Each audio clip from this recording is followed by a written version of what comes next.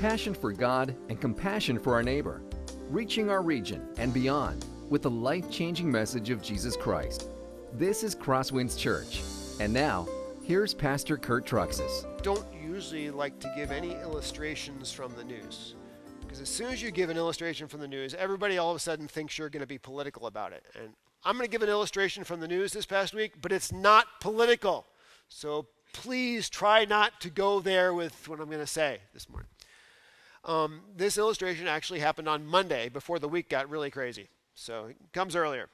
It was, maybe some of you saw this. Chris Cuomo from CNN was sort of mocking Marco Rubio for his Christian faith. Any of you see that? He said this. I wrote it down. Marco Rubio, he's Mr. Bible Boy. He has a Bible quote for every moment, because Marco Rubio has been tweeting out Bible verses on his Twitter account. And that made the news. Mr. Bible Boy. But what a lot of people didn't cover was how Marco Rubio responded a little bit later. I'm going to read for you what he said on his tweet. The verses I tweet are usually the ones chosen by the Catholic Church for that day's Mass. But the fact that Chris thinks that words written thousands of years ago are relevant to current events proves that the Bible isn't just a book. It is the very Word of God. Amen. Wow. Well, what is the Bible? Is the Bible just an old, outdated book? Is the Bible the very words of God to us that we need? And if the Bible is God's word, how should we be treating it in our lives? How should we be spending time in it in our lives? How should we be absorbing it into our lives? Those are fair questions, if it is something that is always relevant and true. Let me just take a few minutes to show you a little bit what the Bible says about itself. James chapter 1, verse 25, I have on the top of your outlines. But the one who looks into the perfect law, the law of liberty, and perseveres, being no hearer who forgets, but a doer who acts, he will be blessed in his doing. The Bible promises that for those who actually read the Bible, and don't just read it, but actually obey it, they will be blessed in this life. Because God's word is the path to blessing. That's what the Bible promises. 1 Peter chapter 1, verse 23. Since you've been born again, not of perishable seed, but of imperishable, through the living and abiding word of God. The Bible, God promises in the Bible that the Holy Spirit will take the words of this book and use it to create spiritual lives in people. They will go from spiritually dead to spiritually alive by encountering the words of this book. Folks, that doesn't happen when you read Time magazine. It doesn't happen to you after watching a Jason Bourne movie. It only happens from this book. The Bible also says this, Deuteronomy chapter 8, verse 3. And he humbled you and let you hunger and fed you with manna, which you did not know, nor did your fathers know, that he might make you know that man does not live by bread alone, but man lives by every word that comes from the mouth of God. This book doesn't just create spiritual lives in people, but it is used by God to sustain our spiritual life. It's essential for us to be able to know God and stay in a relationship with him. So I ask you, how could we ever content ourselves with just being in this book one day a week on Sunday? Would you content yourself with just one meal a week? How strong would you be if you ate once a week?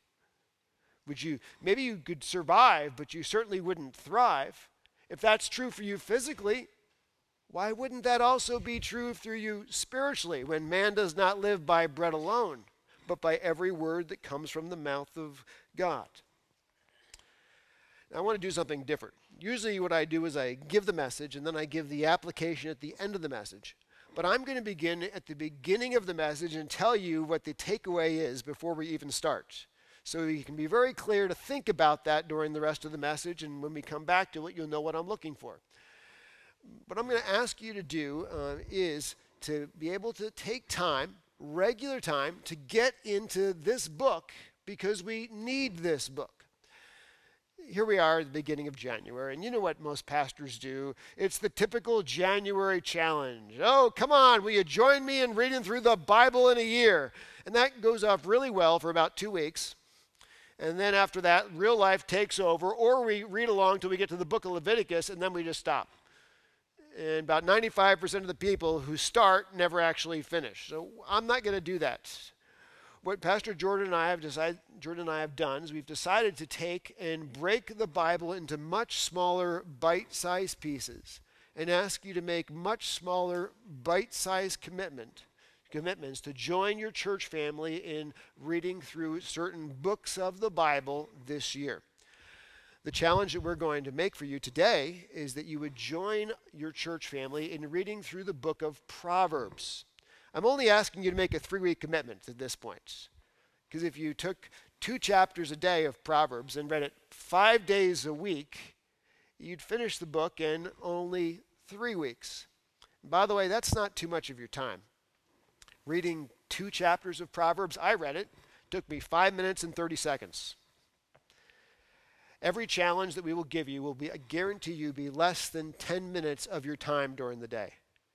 You have 1,440 minutes each day. We're only asking for 10 minutes of time in the Word of God today. And by the way, we're only asking right now for a 3-week commitment.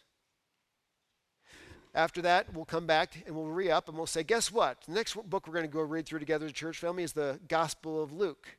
And here's the Gospel of Luke broken into 5 days a week in less than 10 minutes of reading.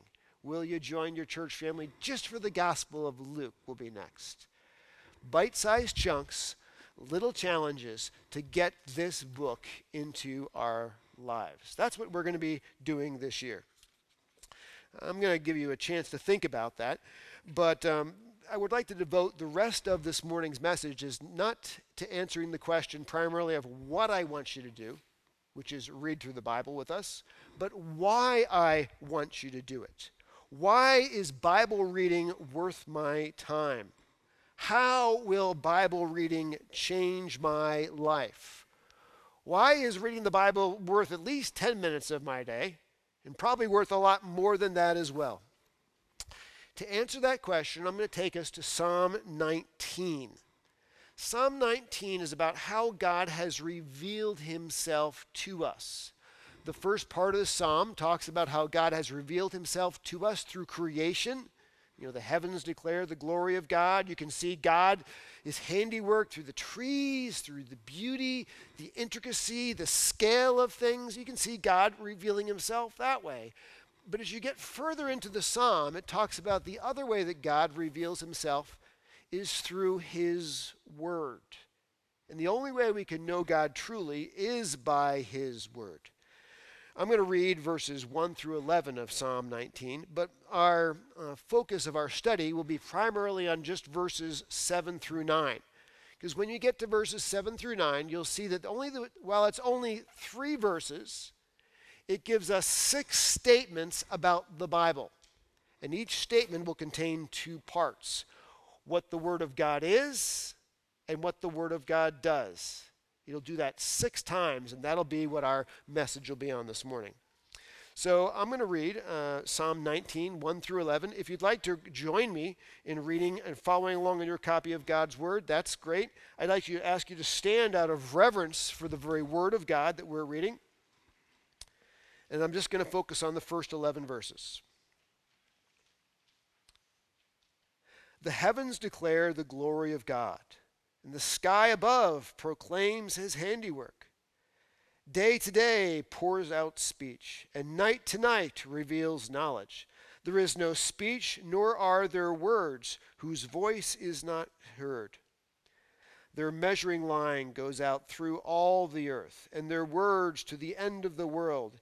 In them he has set a tent for the sun, which comes out like a bridegroom leaving his chamber, and like a strong man runs its course with joy. Its rising is from the end of the heavens, and its circuit to the end of them, and there is nothing hidden from its heat. Then it moves from talking about God revealing himself in creation to God revealing himself in his word. The law of the Lord is perfect, reviving the soul. The testimony of the Lord is sure, making wise the simple. The precepts of the Lord are right, rejoicing the heart. The commandment of the Lord is pure, enlightening the eyes. The fear of the Lord is clean, enduring forever. The rules of the Lord are true and righteous altogether. More to be desired are they than gold, even much fine gold, sweeter also than honey and drippings of the honeycomb. Moreover, by them is your servant warned. In keeping them, there is great reward. That ends the reading of the word. You can be seated. So let's go ahead and begin working through, in particular, verses 7 through 9, where you could see 3 verses with 6 statements about what the Word of God is and what the Word of God does in our life, and why we want to take time to read it and study it. Let's begin. The law of the Lord is perfect, it says. It revives the soul. Let's begin by looking at this. What does it mean when it talks about the Bible as the law of the Lord? The way it talks about the word law here, maybe the way we could understand it, is it's the manual of the Lord. The Bible tells us the way life is supposed to work and the way life is supposed to run. And you need to read the manual on something if you want to be able to use something. Recently, I bought a snowblower. By the way, it's not a new snowblower, it's a new to me snowblower. And so it's a used one, so I started checking it out, and it's a good thing it has a manual with it because it has all these things called grease joints, and I would have never found all of them, and I think the last owner never knew about them because they certainly weren't greased. And it had this thing called a gearbox. I didn't even know you're supposed to change the oil in that thing. And I'm sure the previous owner had never changed the oil because it came out with all kinds of shavings in it. And I'm like, boy, it's really a good thing this thing has a manual in it. Because if it didn't have a manual in it, I would not be able to last that long. Because you wouldn't use the snowblower the way it was intended to be used. It wouldn't be serviced the way it was intended to be serviced. And when this says that the Bible is the law of the Lord, what it's saying is this book, folks, is our manual for life. It guides us on how to live. Following this book will teach us how to live successfully. Ignoring this book will end up in us living life painfully. This book tells us sins to avoid. This book tells us the good things to pursue. This book tells us about the right way to make moral choices. It also tells us the right way to make spiritual choices. I ask you, why would you deny yourself reading this book? When you get a new product or you get a new lawnmower, Travis, you bring it home. Are you going to read the manual? No! Oh, I'm throwing the book at you. At least he's honest. Well, hopefully, most of us would read the manual. And because we know that the manual is going to tell us things we need to know to operate it successfully. Well, he says here, the law of the Lord is perfect. So the law, it's the manual for life, but it's perfect. What does that mean? It's not perfect, it writes it in the Hebrew, it's not perfect in the sense of being opposed to imperfect, but perfect in the sense of being complete. In other words, the Bible has all we need to know about how to please God in it. It is complete in that sense. The Bible tells us all we need to know about showing us our sin. It tells us all we need to know about how to deal with our sin. That we need to repent of our sin, trust in Jesus to be forgiven of our sin, everything we need to know about how to live life is in this book. This manual for life is complete. It's not inadequate. When you face a choice in life that you don't know what God wants you to do, this is what you need to realize. To make that choice that you're unsure of, you either need to know more about what this book says, or you need to know more about what that choice is. Either by learning more of the Bible, or by learning what's really going on in that choice you have to make. Somewhere you'll see the Bible and that choice will connect every single time. You just may have to do some research to figure out where it connects and how it applies. Sometimes when people run into trouble and they go through difficulties in their life, what you'll hear them say is, I need a therapist. I need a counselor. I've got difficulties in my marriage. I need to go to marriage therapy or marriage counseling. And by the way, I'm okay with counselors. Counselors are good. I'm all fine with therapists.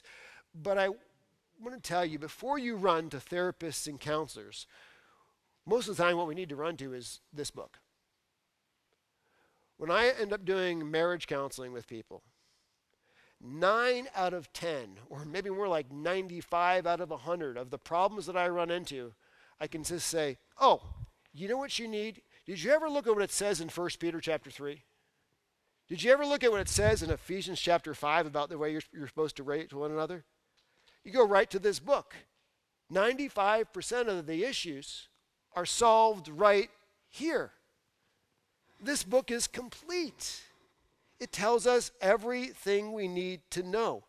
This book tells us how to face death. It tells us how to face despair. This book tells us how to face a loss of a child. Everything we need to know is in this text. It's complete. Now that's what the Bible is. It's the law of the Lord. It's the manual for life. It's complete. But what does it do? It says it restores the soul. The soul that it's talking about, it's the nephesh. It really means the inner person. And we've already talked about how the Bible is used by God to create spiritual life. We saw that in 1 Peter in the very opening section. But what we also need to understand is it says it restores the soul. It takes a heart that's been battered, that's been broken, and it heals it. It strengthens it. It holds us together.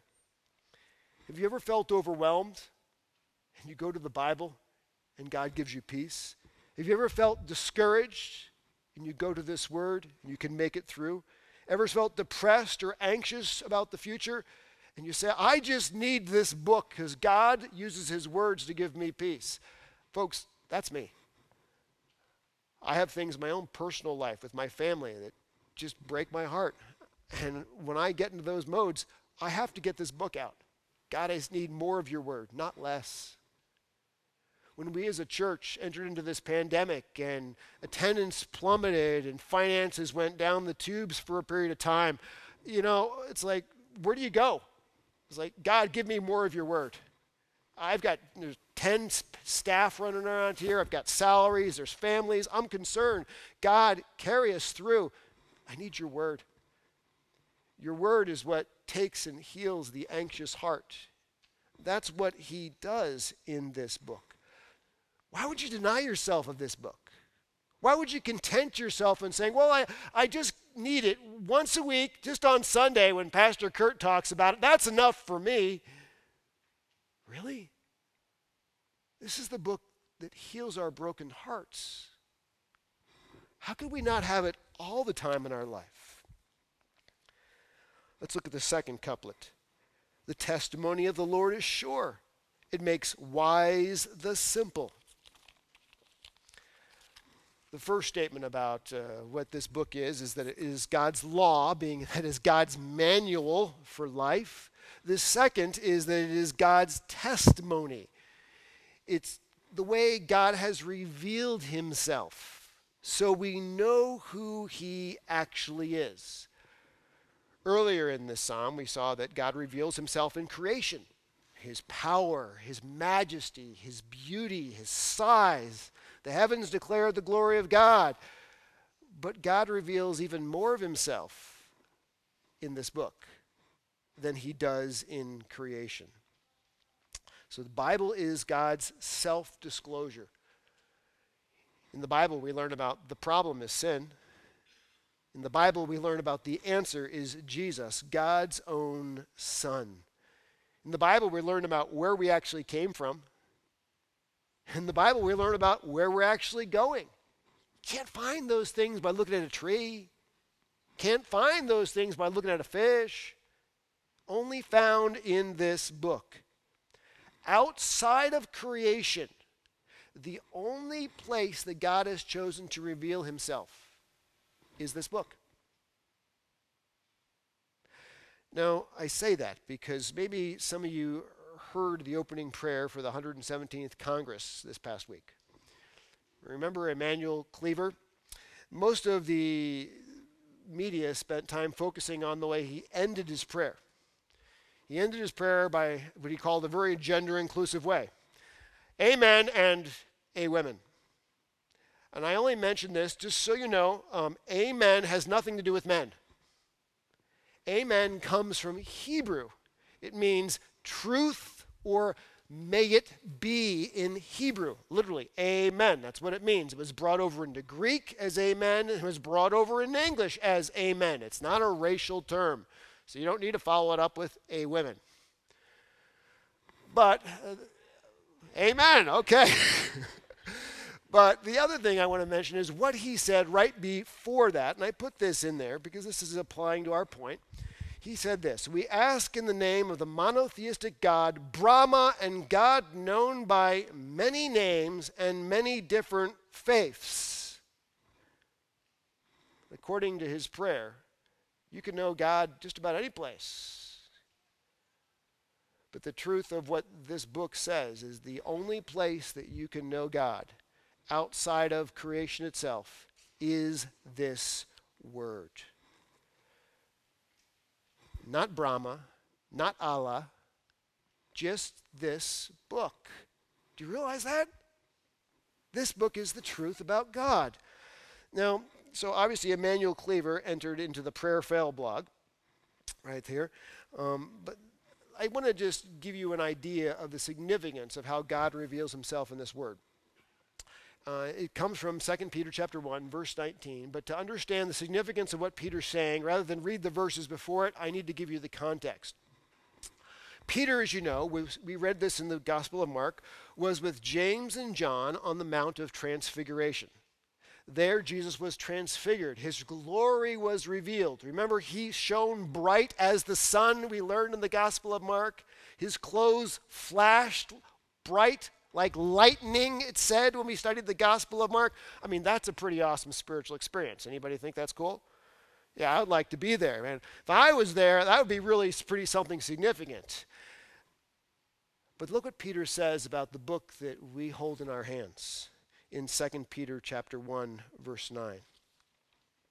He says, "And we have the prophetic word more fully confirmed, to which you would do well to pay attention, as a lamp shining in a dark place until the day dawns and the morning star rises in your hearts."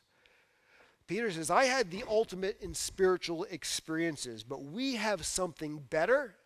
We have a disclosure of God that is even more full than the transfiguration itself. We have the Word of God, which is more fully confirmed. So you better do a good job, he says, of paying attention to it. That is what we hold in our hands. Something more revealing of God and his character and his nature than the transfiguration itself. So, that's what it means when it says this book is God's testimony of who he is. It really reveals him as he is, and it's the only place you can go to find it. What are the results of this word? It says, the simple people wise. Now, what does that mean, to make a simple person wise? In Hebrew, a simple person is literally described as someone who is an open door. Somebody who lets just about anything into their life, and they have no ability to shut the door and keep harmful things out of their life. Proverbs calls this person a fool. In Latin, the person is called an ignoramus. So you learned a little Latin today. Same thing. People who say, well, I try to keep an open mind to anything. I try to experience everything at least just once. Those are called simple people. Those are called foolish people. I ask you, do you have a door in the front of your house? You have a door so you can close it so everybody doesn't come in. Do you have a lock on that door? Does everybody, but Travis, lock their door at night? Yes, we lock our door at night because we don't want just anybody walking in our house being around our wife and children. We have a need to protect them because we're trying to be wise people. And what happens is many times people start out, they're simple people, they let every single thing into their life and it starts to destroy their life. We have a shut door on our house, but shouldn't we have a shut door on many of the movies that are out there? Not let them into our life? Shouldn't we have a shut door when it comes to a lot of the things that are on the internet right now? Not let it into our life? All that stuff is intended to rot our brains from the inside out. Simple people let it all in. Wise people say, no, this is not something I want into my heart and into my world. I shut that door. This word, it takes simple people and makes them wise. It teaches you what to shut the door to, so you don't let stuff into your head and into your heart that'll ruin your life. You want to be successful in this world? Sometimes you say, well, if I just had a college degree, I'd be successful. Or maybe if I just had the right psychology class, I would be successful. I'm going to tell you, you want to be successful? It's this book. This book is what makes you a success. Better than a college education. Psalm 119, your commandments make me wiser than my enemies, for it is ever with me. I have more understanding than all my teachers, for your testimonies are my meditation. The fool is the one who says, I just need less of this book.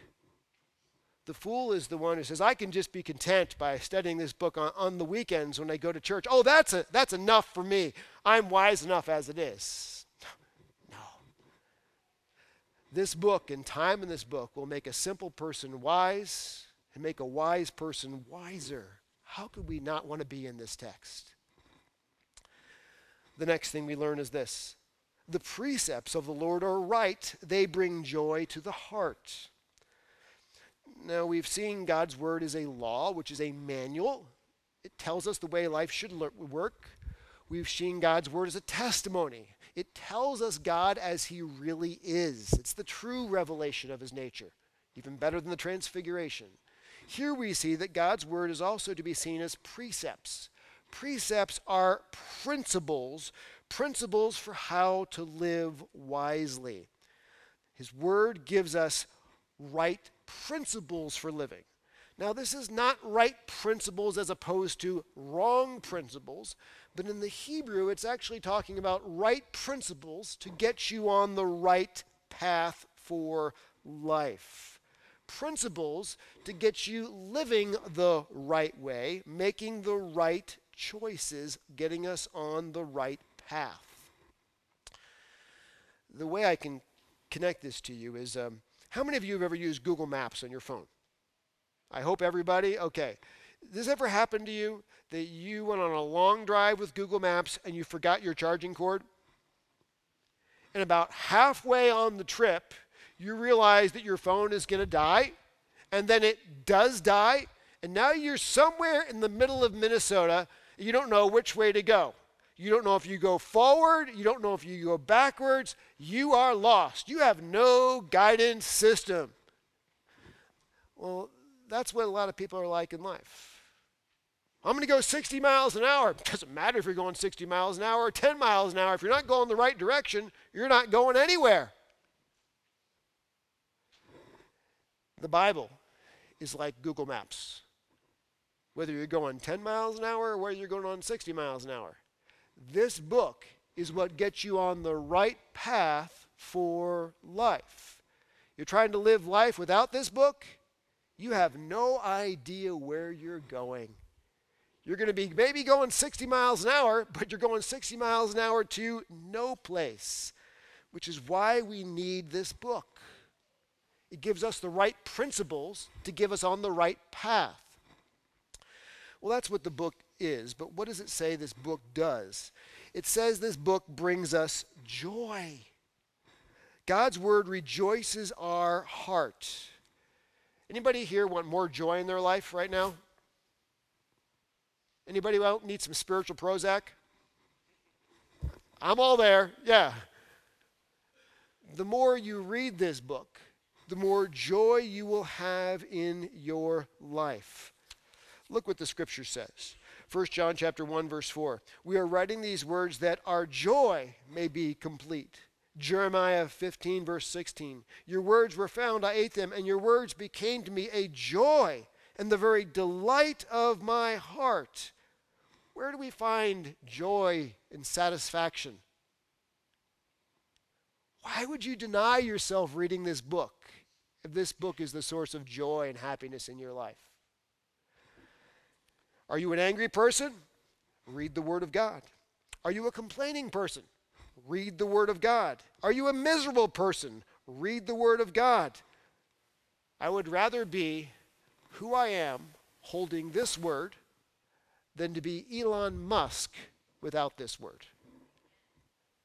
This Word will bring you more joy than owning Tesla. That's the truth. We have this book, the source of joy in our life. In the way of your testimonies, I delight as much as in all riches. Remember that Tesla one? Right there. Your testimonies are my heritage, for they are the joy of my heart. Why would we deny ourselves this book? Why would we content ourselves in this book just once a week? That's enough for me. I don't need any more joy in my life. No. This book is what gives us the smile we need for our day. The fourth one. The commandments of the Lord is pure. It makes tough choices clear. Literally, the verse on that is, the commandment of the Lord is pure. It enlightens the eyes. We've seen that God's word is described as law. It is a manual for how to live. It's been described as a testimony. It's the way God reveals himself. God's word has been described as precepts. It gives us principles for how to live rightly, get on the right path. It's our guidance system. But here we see that the Bible is also described as giving commandments. And if you are somebody, like most people in the modern world, who struggle with authority, this is where you're going to have a difficult time. Because you don't like when anybody gives you commandments. Most people are that way today. But the Bible sometimes doesn't just give us principles for living. It gives us commandments for living that are not negotiable, that need to be obeyed. And it says that the commandments that God gives are pure. Well, what does that mean? The word pure literally means clear. The way to think about this is like a glass of water.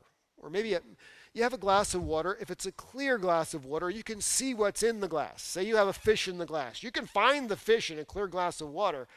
But if you have a dirty glass of water with algae inside of it and all kinds, it's been a fish that's been overfed and it's all cloudy, you don't even know if you have a fish in the glass. It's unclear. But what it says is God's word, when it gives us commandments, those commandments are not fuzzy. Those commandments are not hard to understand. Those commandments that God gives us are very clear. They're just hard to obey. They're not hard to understand. An example with that. The 9th commandment, thou shalt not lie.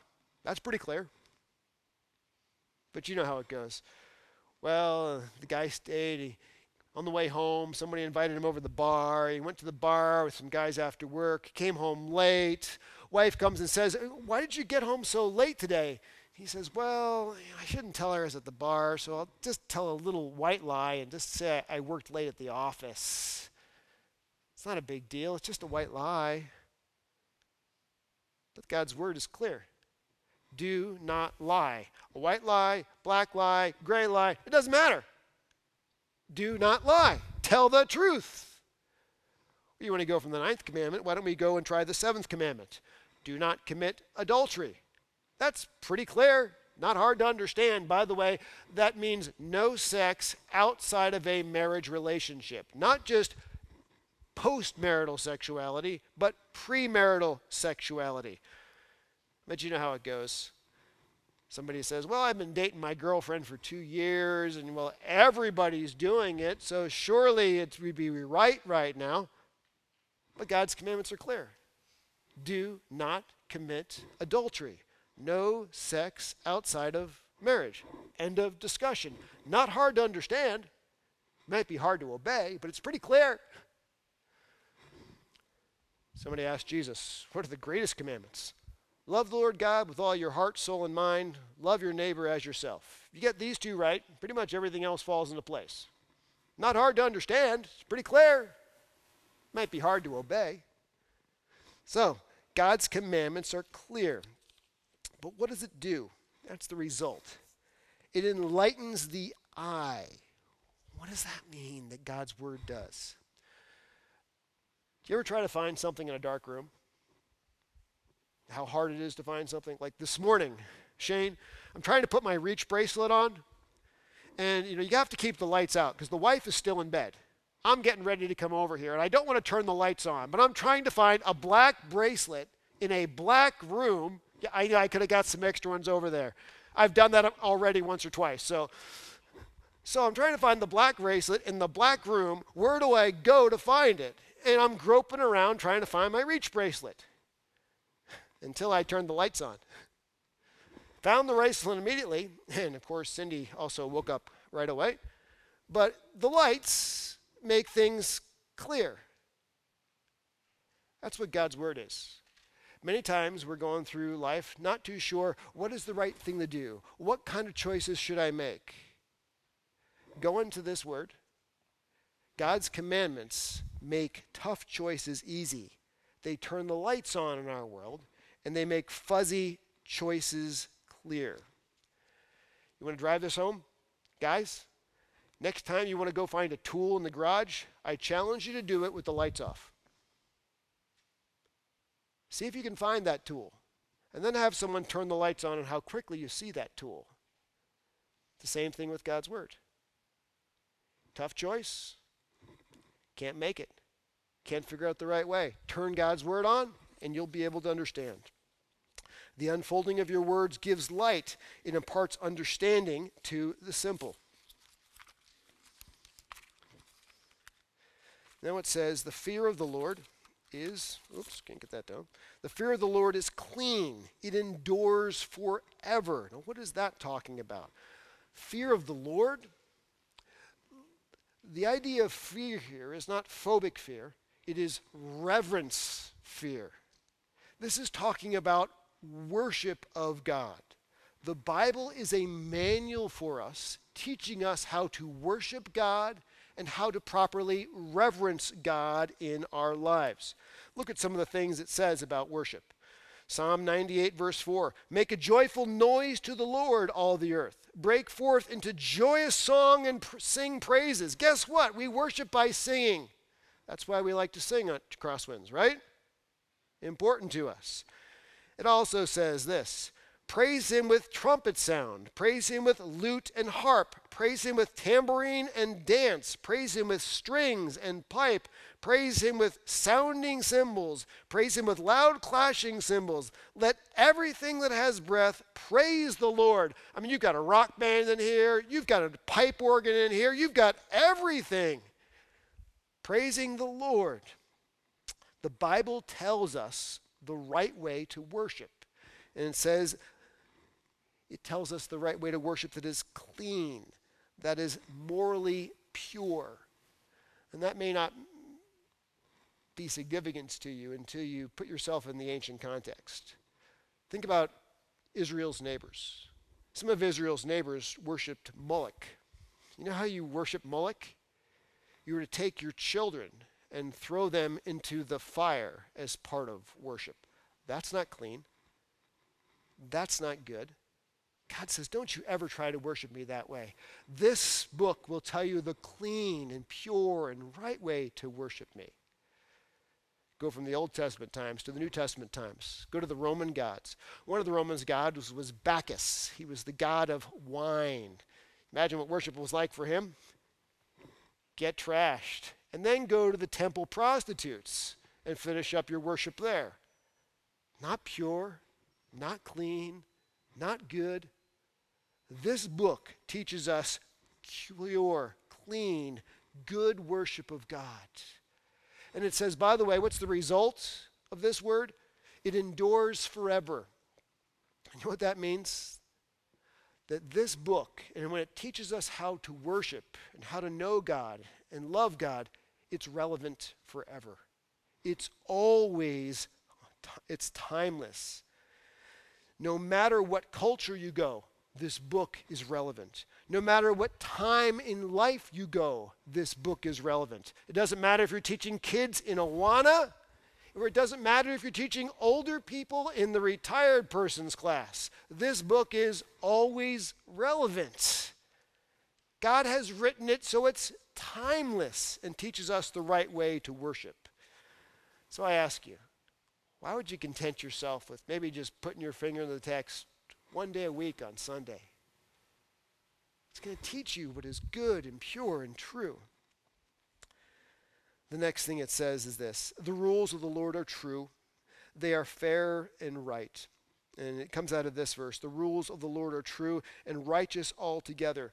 And I'm going to go through this one rather quickly, but some of you may notice there's a footnote on the word rules. Some of you may have translations under that says the word judgments, because this Hebrew word rules could be also translated as judgments.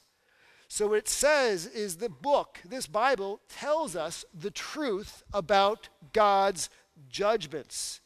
How history will end, it's telling us the truth. That those apart from Christ will be judged by Christ. It's telling us the truth. That there's such a thing as the lake of fire, and all who do not know him will go there. This book is telling us the truth.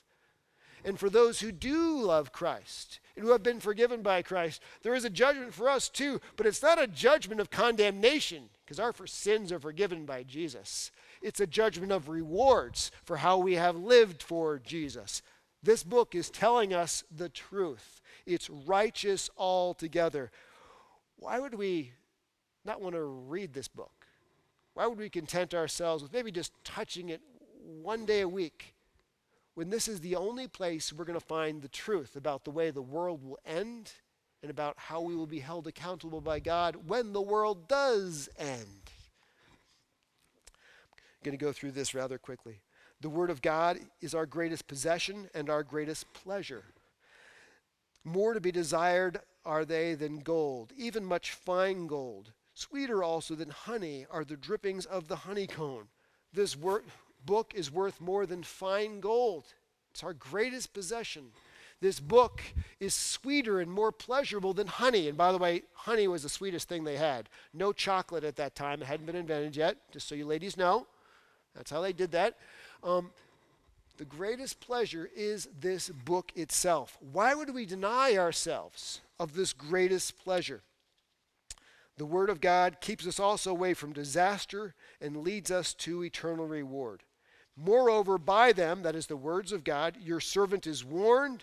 In keeping them, there is great reward.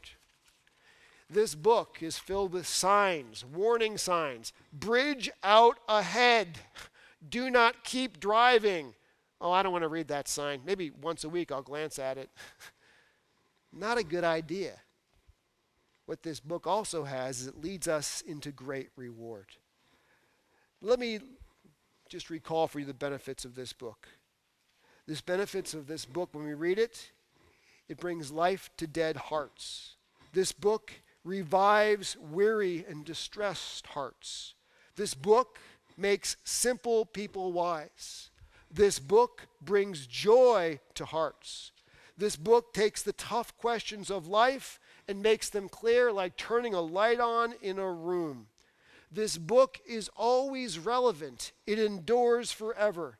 This book is our greatest possession, greater than gold. This book is our greatest pleasure, sweeter than honey. This book, why would we content ourselves with just reading it once a week? So here's my challenge for you.